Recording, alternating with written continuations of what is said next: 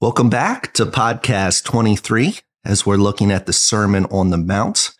And we're dealing with murder, adultery, and divorce today. So some very serious topics that is very strongly discussed in the church. Yes. So today's episode is the third part of the Jesus' Sermon on the Mount. Jesus is going to address the major issues of murder, adultery, and divorce. He's going to point out that man-made religion says, don't commit these acts, and you'll be righteous in God's eyes. But he's going to say that murder, adultery, and divorce are simply symptoms of deep-rooted sin that is in the mind. He will show that the root of murder is anger. So if you struggle with anger, listen to this. The root of adultery is lust, and the root of divorce is a hard heart. In this part of the sermon, Jesus is crying out to those in his kingdom, telling them to examine their hearts and their motives, because that is how God evaluates a person. So this is podcast 23 in the Jesus Said That series, looking at every word Jesus spoke in the New Testament. And today's episode is titled The Sermon on the Mount, Murder, Adultery, and Divorce, and is taken from Matthew 5:21 through 32. I'm Pastor Kenny Burge Jr., Associate Pastor at Coleman Manor Bible Church, and I'm joined by my father, Dr. Ken Burge Sr., graduate of Dallas Theological Seminary, author of the Fire series, and Senior Pastor at Coleman Manor Bible Church. And glad to be with you on National Sons Day. Can't think of a better way to spend a day than doing our podcast together. And it's possible today, my son, my fourth born, could be born. You never know. So, anxiously waiting for that. Don't worry, Becca's not at the hospital. We're not recording this while she's there. That's right. But by the time this is posted, a little Clark should be born. So we're very interested because we're naming him Clark Coffee. And could be, if it's tomorrow, which we're recording on a Thursday. So tomorrow, I believe, is what? American Coffee Day? Yeah. So if he's born then, he's born on Coffee Day. Right. And if he's born on Sunday, it's International Coffee Day, I believe. Perfect. Someone in the church texted us and said, did you know about this? And it's like, no. So looking forward to that. So we know once a baby comes, it'll be a little harder to record. So I'm glad we can do that today. Absolutely. Any comments before we get started with this? Looking forward to getting into the study. Love how Jesus gets to the heart of the matter. You know, so many things are external with religion, and Jesus says, no, we got to get beyond that because motives stem from the heart. Yeah. So let's get right to this. So Matthew 5:21, Jesus is going to start with the topic of murder, and he's going to expose that the true root of murder is unrighteous anger, which consumes the heart and mind. I think, wouldn't you agree that it generally starts out as anger? Yeah. And it could even start as righteous anger, but then that can turn into something that is sinful. Absolutely. So you have to be very careful because I've seen people who were motivated by the right motives, seen injustice, but then they lash out and they take on themselves the judge and executioner, which you cannot do. So Jesus is addressing, I think, anger in general here. But especially unrighteous anger. And Jesus modeled this, with the cleansing of the temple, beginning and end of ministry, righteous anger, but he didn't let it turn to sin. We're commanded be angry, but don't sin. Don't let the sun get down upon your wrath in Ephesians 4. So this is dealing with something that I think is very endemic. I mean, it's upon the people. Many have anger issues, and I don't think at times we take it serious enough what it can lead to. Yeah, I agree with that. So Jesus says in verse 21, you have heard that it was said to our ancestors, do not murder, and whoever murders will be subject to judgment. So obviously that's a true statement. He's just making the point. Sure. Murder is clearly a sin. I don't think anyone would really debate that. Any logical person would debate that. Yeah. Murder is unjustly taking the life of a human. Because obviously the Bible talk capital punishment. Right. Governments are allowed to under those circumstances, but you cannot just take a life because you're angry, because you want something. That is murder. It's different from manslaughter. Yes. A human is made in God's image. So he is made in God's moral, mental, and spiritual image. So moral, because he knows right from wrong. All humans do. Right. You can mar that image a lot, but it's still there. That's right. Spiritual, he has a spirit that will never die. That's what we all have. Mental, he can think and create and has a mind. It separates him from the animal kingdom. So God tells us not to murder. So first of all, it's a sin against him. And people are made in God's image. It's also, this sounds kind of like a jest, but it's not it. But it's not loving our neighbor as yourself. Exactly. How do you love your neighbor if you kill him? You know. And it's such a serious topic. When Noah gets off the ark, God establishes the capital punishment, but the reason is given because we are made in the image of God, and we're still made in the image of God, as smart as you comment on, but we're still in the image of God. And this goes across the board. It's a timeless truth that a lot of people don't want to recognize. So it's a serious topic that he's dealing with. And that's exactly why we would say with abortion, is because the whole argument is, when does a person basically have that spiritual image? Right. When is he in the image of God? Yeah. And I look at John in his mom's belly, Elizabeth, and his spirit was filled. That's right. With the Spirit. So obviously, if the baby has that capacity when they're still developing, they're a human. So that's why we would say abortion also is murder. So because you're taking someone who's innocent, someone who doesn't deserve it, made in the image of God. So it's not loving our neighbor. We all know that murder is a sin, but what is the root of murder? He's going to show that it's a mind that is filled with anger and hate. So there can be many different motives, I would say, but you usually hear the term crime of passion because anger just gets the best of you and then you act foolishly. But I tell you, Jesus says. Now, the religious leader said this. You have heard that it was said, do not murder, which is true. Okay. Jesus isn't saying that's not true, but he's going to go to the deeper level. But I tell you, notice his authority. Everyone who is angry with his brother or sister will be subject to judgment. Whoever insults his brother or sister will be subject to the court. Whoever says you fool will be subject to hell fire. Now, from what I read from my research, I said that many manuscripts have the words without cause. So this passage could read, but I tell you, everyone who is angry with his brother or sister without cause, which seems to be what Jesus is implying here. But we see the progression of anger from an inner feeling, and then it moves to verbal insults, and then possibly to the very act of murder itself. But God is saying just having that anger inside of you, that hatred, is sin in above itself. Right. So Jesus says, but I tell you, everyone who is angry with their brother or sister without a cause, as many manuscripts said, will be subject to judgment. So being unjustly angry with a brother or sister is a sin. You just can't justify it. This person will be judged by God for their anger. And in God's eyes, this is the same as murder, which that's pretty strong. That's a very strong statement. 6 times. What I tell you. So he's showing his authority, but also trumping the oral law because of the traditions passed down that the scribes and Pharisees thrust upon the people. He is dealing here with the core issue of anger. And it's such a dangerous thing because left unchecked, it can, and in cases, leads to murder. And I just love, again, what he's doing because he's exposing that there's more than the act. It's what goes right back to the heart. Real quickly, I'd shared a story before, but got a call before the days of caller ID.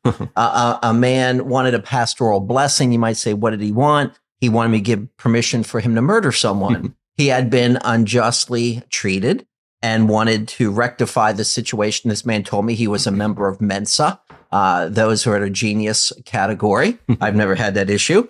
And talking to him, it sounded like he could carry it out. And then, of course, as I knew what I needed to share with him, a key question comes to my mind. Does he know where I live?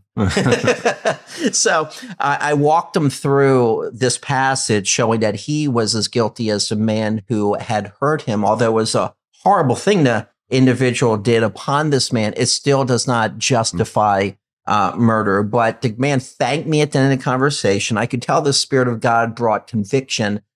Never talked to him after that. Don't know what happened, but my best guess would have been that he did not go out and act upon this because the Spirit of God seemed to bring conviction to him. And I pray that as he heard the gospel from me, that he came to Christ as well. But you got to get to the heart issue. And that's why it's important to understand, too, these verses are all in context with the rest of the sermon, how we're supposed to be salt and light, love our enemies, pray for those who persecute us. So that all works hand in hand with all of these issues. Exactly. They're not separate. We teach them separate simply because of time restraints. Exactly. Yeah. But it's all part of a thought that's all flowing together. Mm-hmm. So this murder, we're not supposed to be angry and upset at our brother or sister. Why? Because we're supposed to be salt and light. We're supposed to be kind, poor in spirit, merciful, showing love to those who offend us. So we have to keep that in the back of our minds too. Right. So when God looks at a man, he looks at his inward part, where mankind looks at the outside. So you can hate somebody, but if you don't kill them, a lot of people are like, well, that's fine with me because I don't care about your inner life. Mm-hmm. Where God says, I see that, and that's sin in your heart. Yeah. So, and that's what God's law, I think, does. Mm-hmm. Jesus, they show that your inner motives themselves can be sin.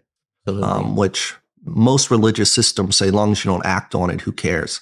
So it shows you the power of the thought life. And for the child of God, we're commanded not to grieve the Spirit of God. But it's interesting where Paul begins in Ephesians, with all bitterness, wrath, and anger be put away from you with all malice.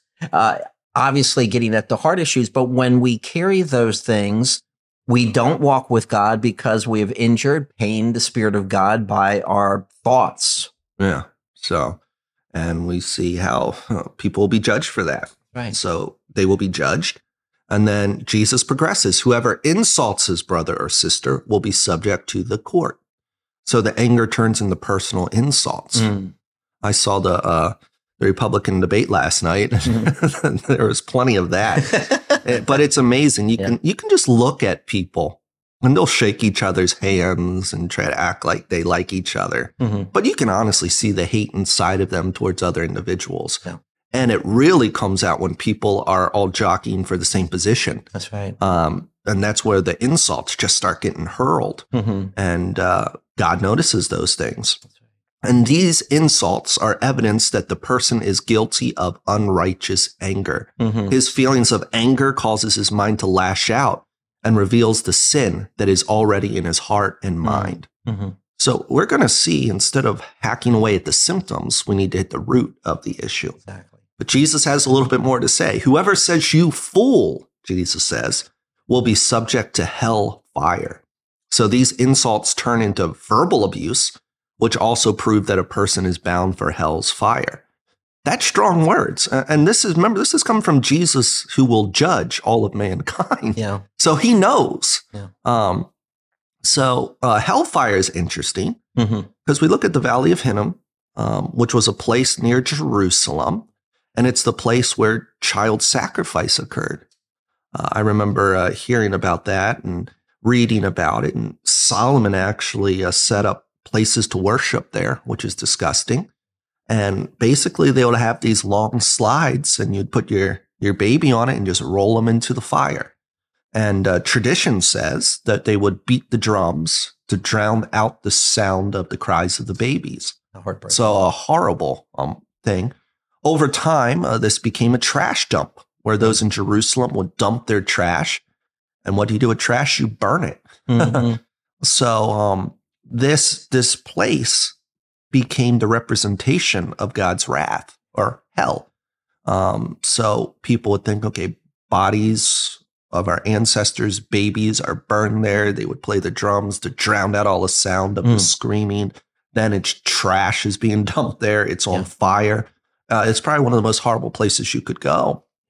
But Jesus says, whoever says you fool, whoever is lashing out in anger, that's what awaits them. Hellfire. So those who are angry and abusive are heading towards hell's fire. So this is serious in Jesus's eyes. It isn't, oh, you have anger issues, and laugh it off. Yeah. It's serious. Sadly, from empty heads come empty words. And that's why we have to fill our mind with God's word so we can control our tongues.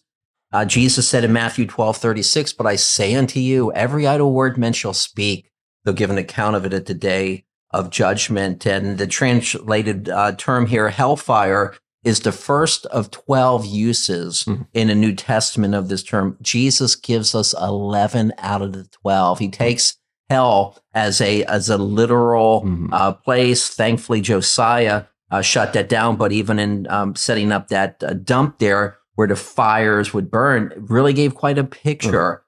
So again, Jesus is warning, unless your righteousness exceeds that of the scribes and Pharisees, guys, you know what? You're in trouble. And now we're getting into such terminology as hellfire. And I hope all our listeners feel that helplessness, because it's like, I've been angry before. I'm subject to hellfire. And it's like, yes, you are. And that's why we need the grace of Jesus. And once we're saved, thankfully, we have the Holy Spirit and the Word, which is alive and active, to keep us from getting unjustly angry. So if you're feeling those feelings right now, well, that's me. That's a good feeling, because you're seeing, yes, you can't keep yourself from getting angry in above your own strength. So I think that's the point Jesus is making to those even in his kingdom. You need him. So all of these are the same as murder in God's eyes. So as a side note, physical murder is often caused by crimes of passion. Someone's mind is filled with hate, and it progresses to harsh words. And then the act manifests itself into the physical act of murder. So God is saying, hey, I judge you when that's all even in your mind, not when you're tempted, because obviously being tempted isn't a sin. It's when your mind is dwelling on those thoughts and embracing those thoughts. I know I've had people who, when they're tempted, feel like they're sinning. It's like, you're not sinning when you're tempted in your mind. Jesus himself was tempted. It's, do you dwell on it? Do you embrace it? Or do you fight and say no? You see, the religious teachers simply addressed the physical act of murder and missed its root cause. They ignored its core. They said, do not murder, or you will be punished.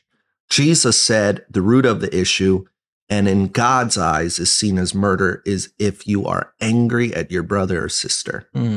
So we have to say, Christian, are you consumed by unrighteous anger? You are called to show forgiveness and mercy, not anger. And I think it's an issue that needs to be resolved quickly. Absolutely. If you struggle with anger, pastor and I would both say, please sit down with us, or your pastor, if you're at another church, sit down with your pastor board, depends on how your church is set up, how big it is, and make a biblical game plan to overcome the terrible sin of anger that is rooted in your heart and mind. I think the problem is a lot of people are too ashamed to admit that they have issues, where I think that's why James says we confess our sins to each other. We come and say, hey, this is a weakness of mine. Give me biblical advice. Keep me accountable. And, I don't want to be an angry person anymore. So seek out your pastoral staff or the board or godly men and women and let them keep you accountable. That's what people have to accept, is that we're commanded to put off the old. And that's in Ephesians 4 with the section dealing with anger, and put on the new. And Paul sort of repeats himself, the same theme, because when you get down to grieve not the spirit, that's putting off, but then he tells them what they need to put on in its place. And that's why you need to be in a local church, not just your internet, because you have to have those people who keep you accountable and actually see you and can interact with you. Jesus will then give practical advice, because I bet the people listening to this sermon have a lot of conviction. I'm sure. So Jesus does more than just point out the root. He's going to show them what they should do. So he's addressing those who have sinned, perhaps in anger, against someone else and have not resolved the issue. And this is a great principle to take. Verse 23. So if you are offering your gift on the altar, and there you remember that your brother or sister has something against you. Now, this is implying you've done something to them. All right. Leave your gift there in front of the altar. First go and be reconciled with your brother and sister, and then come and offer your gift. Simple illustration. You've gone to the temple to give your ceremonial sacrifice. Then you remember that you have not resolved a moral issue with your brother or sister. You're the one at fault. So you leave the ceremonial sacrifice and you go and rectify your moral offense. This is really based off our last 2 podcasts. Right. So we won't go into all that with ceremonial and moral, but listen to those if you have questions. After dealing with the root of the issue, you can return and give your sacrifice. So I've heard people twist this where it's like if someone has something against you, you need to go and rectify it. It's like, if you have to go and meet with everyone who has an issue with you, you're never going to worship. That's exactly right. This is talking about you're the one who offended. And then Jesus gives another simple illustration using wisdom if you have sinned. He says, reach a settlement quickly with your adversary while you're on the way with him to court. Or your adversary will hand you over to the judge and the judge to the officer, and you'll be thrown into prison. Truly, I tell you, you will not get out of there until you have paid the last penny. Another simple illustration. If you have offended someone, meet with that person and settle the matter quickly. Seek their forgiveness.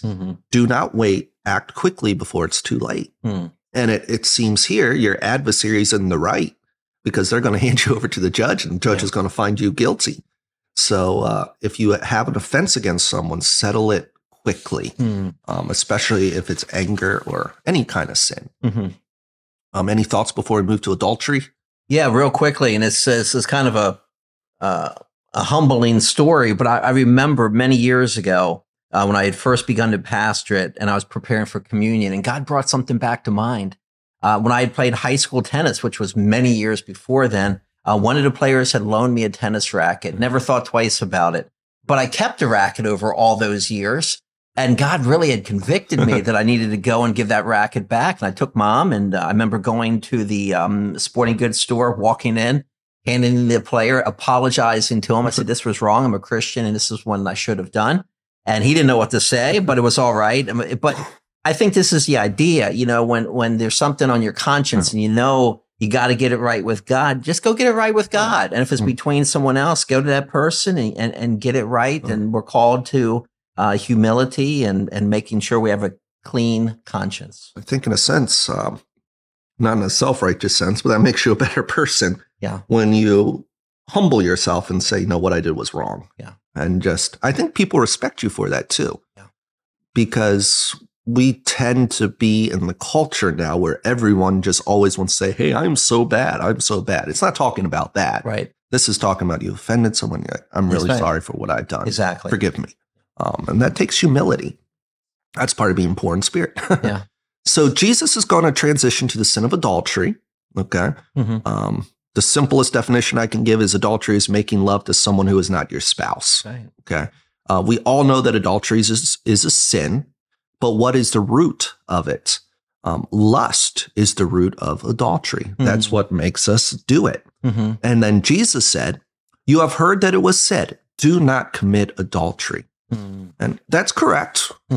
Jesus is just stating a true fact. And the teachers of his day simply addressed the physical act of adultery, but they missed its root cause. They ignored its core. They simply said, do not commit adultery. But Jesus is going to attack the root of the issue. And I think that's what we have to see. He's God, God in flesh. So he's the one who gave out these laws. As they said, he's the one who wrote the 10 Commandments. That's right. So he's saying this is really what God is all about, his heart. But I tell you, okay, now this is God speaking, everyone who looks at a woman lustfully has already committed adultery with her in his heart. So the person who lusts has already sinned. In God's eyes, they have committed adultery. We have to remember in Bible times, adultery was death penalty. Right. Wasn't a little slap on the wrist. Many struggle with lust, but they don't seek the help of their local church. So they keep falling into the sin. It becomes a never-ending cycle of shame. Lust is a serious problem that needs to be addressed by godly individuals who can lovingly hold you accountable and keep you from this sin. The church is there to support and help those overcome your lust, but you have to reach out and seek their help. You get a rare character like Job, and he goes, I made a covenant with my eyes. Yeah. Why then should I look upon a young maiden to lust after her? Job 31:1. for most of us, we need accountability. Yeah. And that's where the Church of Jesus Christ comes into play. So we can check on those. And I've had great respect. I know men who have traveled, and this isn't uncommon. And they would say, Pastor, will you check with me when I'm in my hotel room? Because, I have access to things I normally wouldn't have access to, and I just don't want to sin. I appreciate that. And that's, I think, what is supposed to happen so we can help each other in these times of temptation. And everyone struggles with different lusts too. That's right. So we always try to justify our own. Right. And that's why I think you need to talk to wise, godly people about it, because they'll say, no, you can't justify that. So we see that lust starts in the heart. And we were just talking, you have to put up guards. Yeah. I'm not giving my children cell phones. Yeah. At least not till they can drive. And then once they can drive, I think there will still be restrictions with that. Yeah. Because I've grown up in the generation where everyone gets in trouble, texting, internet, whatever. Sure. And it's lust. I look at my daughters, they're probably going to have more boys lusting after them. I mean, they can obviously lust too. So you have to say, what's their accessibility? What can they do as a good, godly parents? But we have to set up safeguards.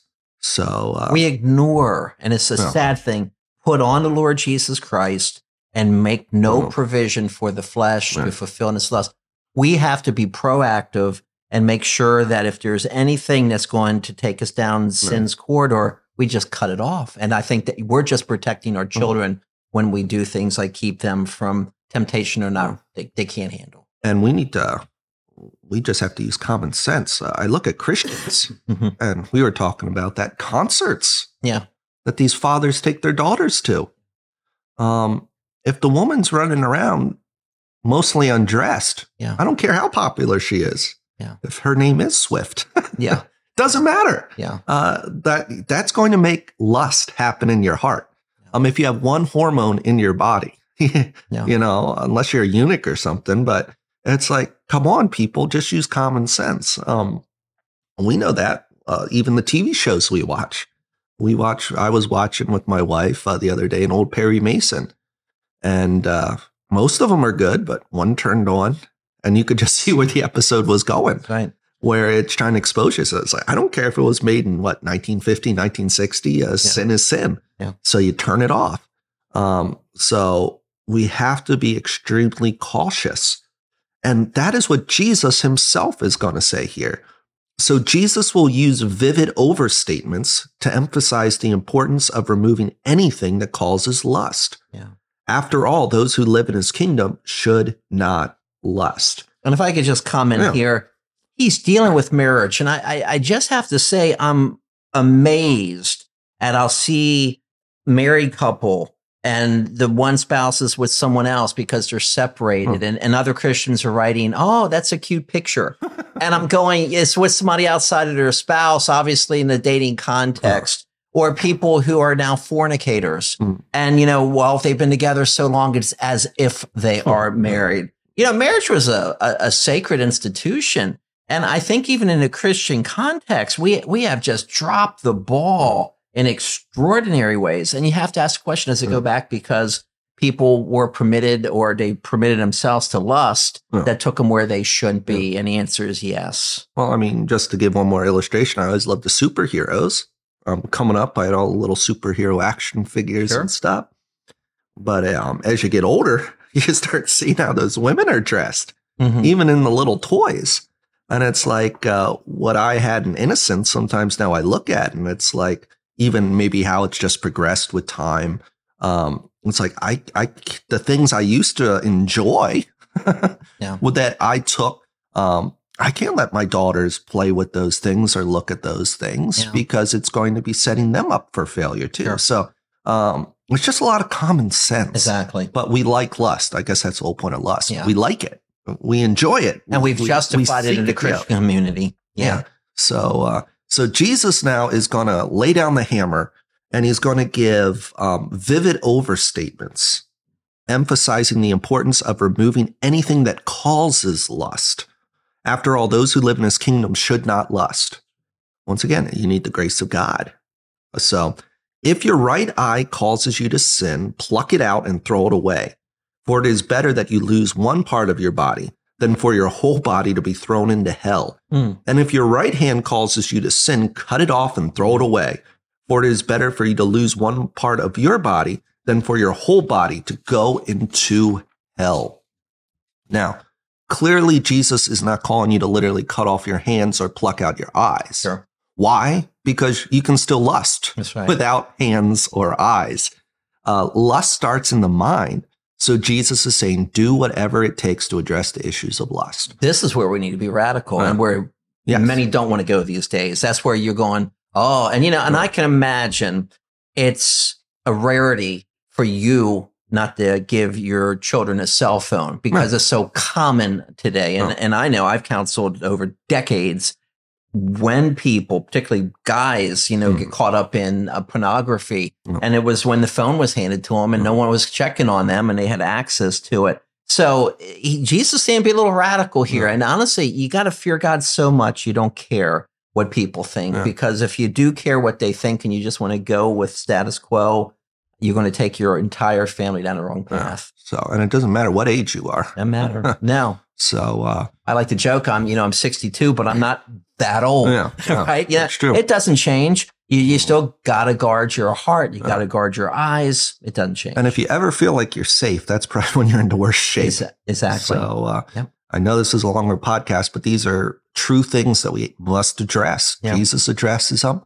I've heard of people say that they have trouble with the computer, so they take the door off the hinge, so you can walk in any time. Sure. So once again, sit down with your pastor, sit down with wise people who have victory over lust. Sure. Don't go to someone you're just comfortable with who struggles with the same thing and ask them, how did you overcome it? What did you do? And they'll open up and they'll share with you. So now we're going to look at the final issue today of divorce. Jesus will show that divorce comes from having a hard heart, a heart of stone. And I think that's really a hard heart towards God and his law. Divorce is different from other issues Jesus had dealt with. Everyone knows murder's wrong. Right. Everybody knows adultery is wrong. I mean, we might commit it, but we're like, kind of know it's wrong. Divorce is one of those issues that was a little different. Many teachers in Jesus's day taught that divorce was not a sin, and a husband was justified in simply writing a certificate of divorce for any reason. Rabbi Hillel, who was in Jesus's day, he wrote, and it later appeared in the Mishnah, a man may divorce his wife due to minor issues. Now listen to this. Because she burned or oversalted his dish. And then they try to back it up with scripture. Because he found some unseemly matter in her. So your wife burned your toast, so therefore you can divorce her. Yeah. So Jesus is kind of doing away with that foolishness. And Jesus will say that divorce, and this is important, except for causes where there is sexual immorality, is a sin.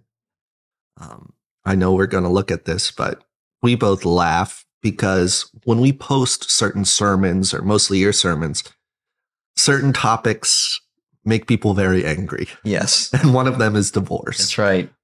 It's a 50-50 split. It really is. I think we're 60-40. We're coming out ahead. And this one same guy we're joking about it 6 times how much he hates the sermon. I got to, you know what? Don't watch it. Just go ahead. Too bad it wasn't monetized because all his views would have brought up. That's right. But, but this is a very hot topic issue, but Jesus addresses it. He does. It's obvious. So it was also said, this is verse 31.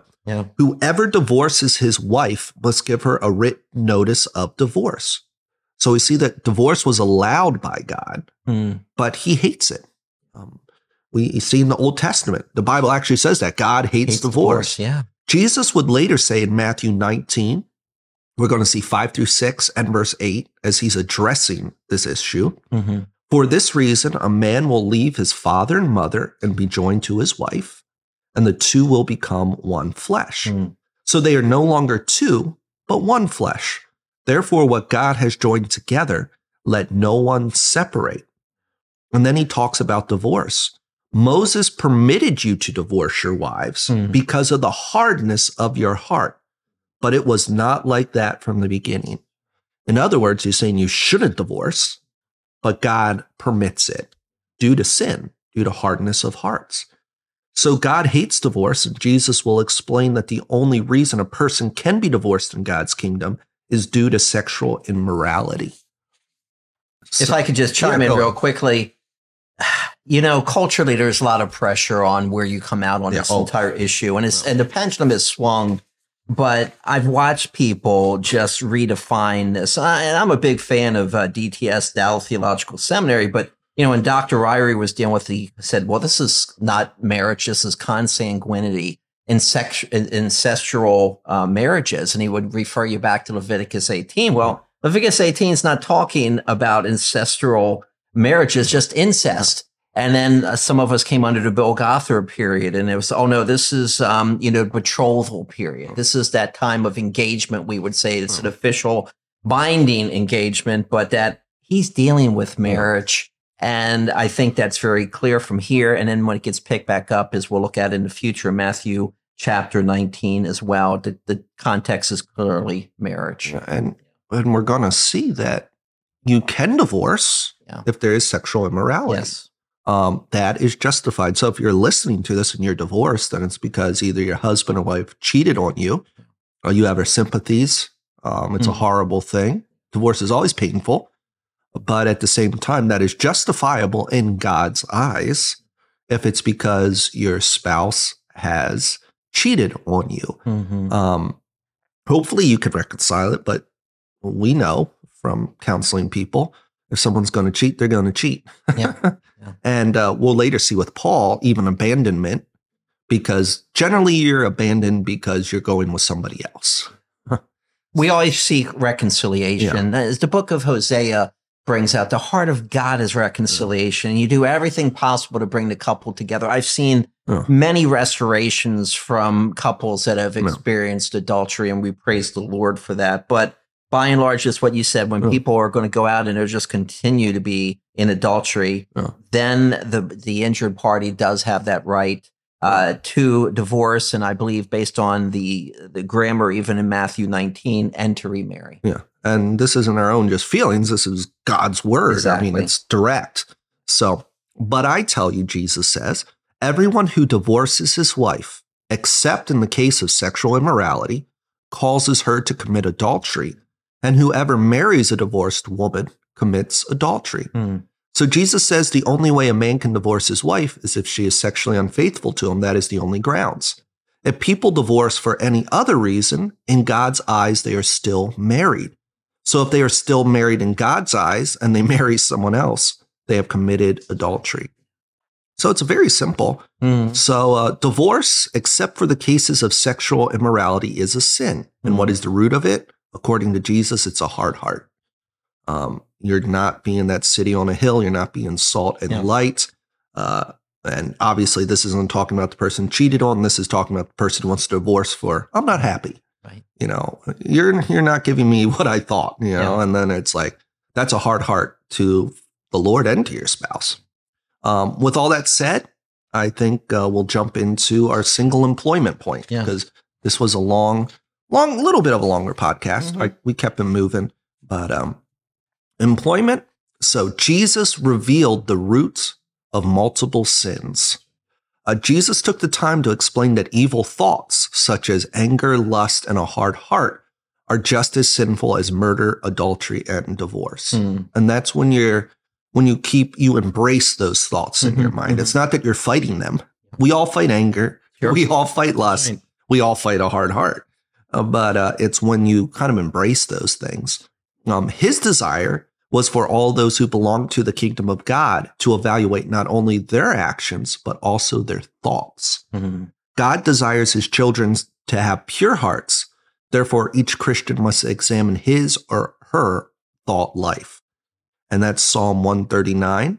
And we see, search me, God, and know my heart. Test me and know my concerns. See if there is any offensive way in me. Lead me in the everlasting way.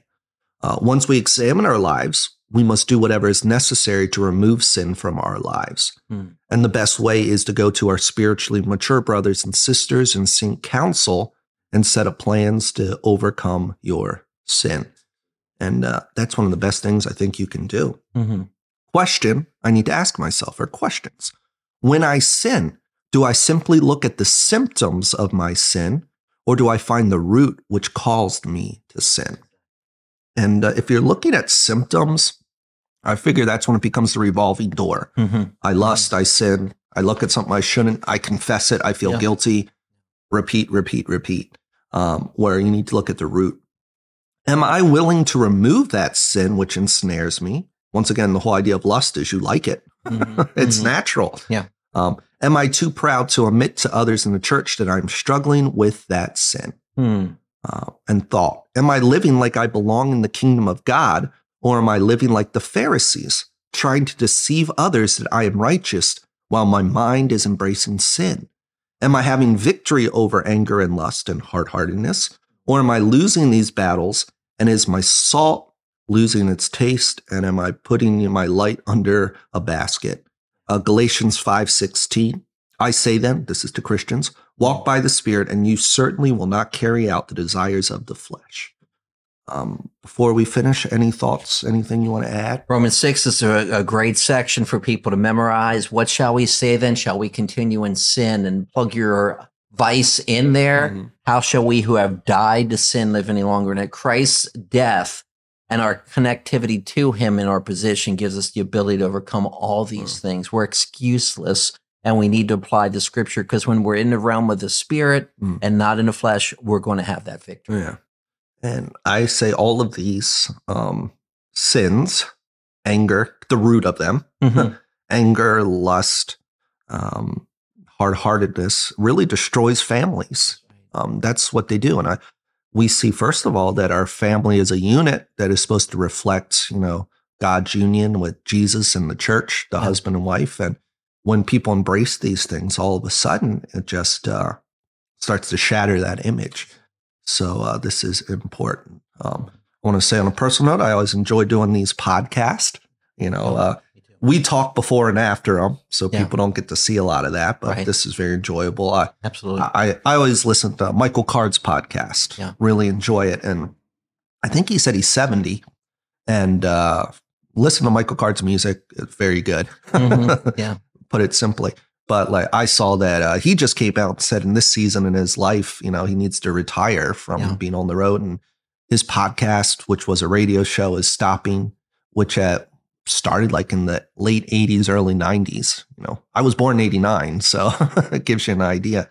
But just how we got to enjoy this time together doing these podcasts. And it's a fun thing to do. I'm glad we get to talk about these serious issues and help people along the way. I think that's important. So all these issues, address them with your church, address them, because we're just Christian people talking to you, giving you advice, but you have to then take that advice, which is based on scripture, and then apply it. So I know a lot was wrapped up in there, but that was podcast 23, the Sermon on the Mount, Murder, Adultery, from Matthew 5:21 through 32, in the Jesus Said That series, looking at every word Jesus says in the New Testament. And in our next podcast, we're going to look as Jesus teaches on telling the truth, going the extra mile, and loving your enemies. So we'll see you next time.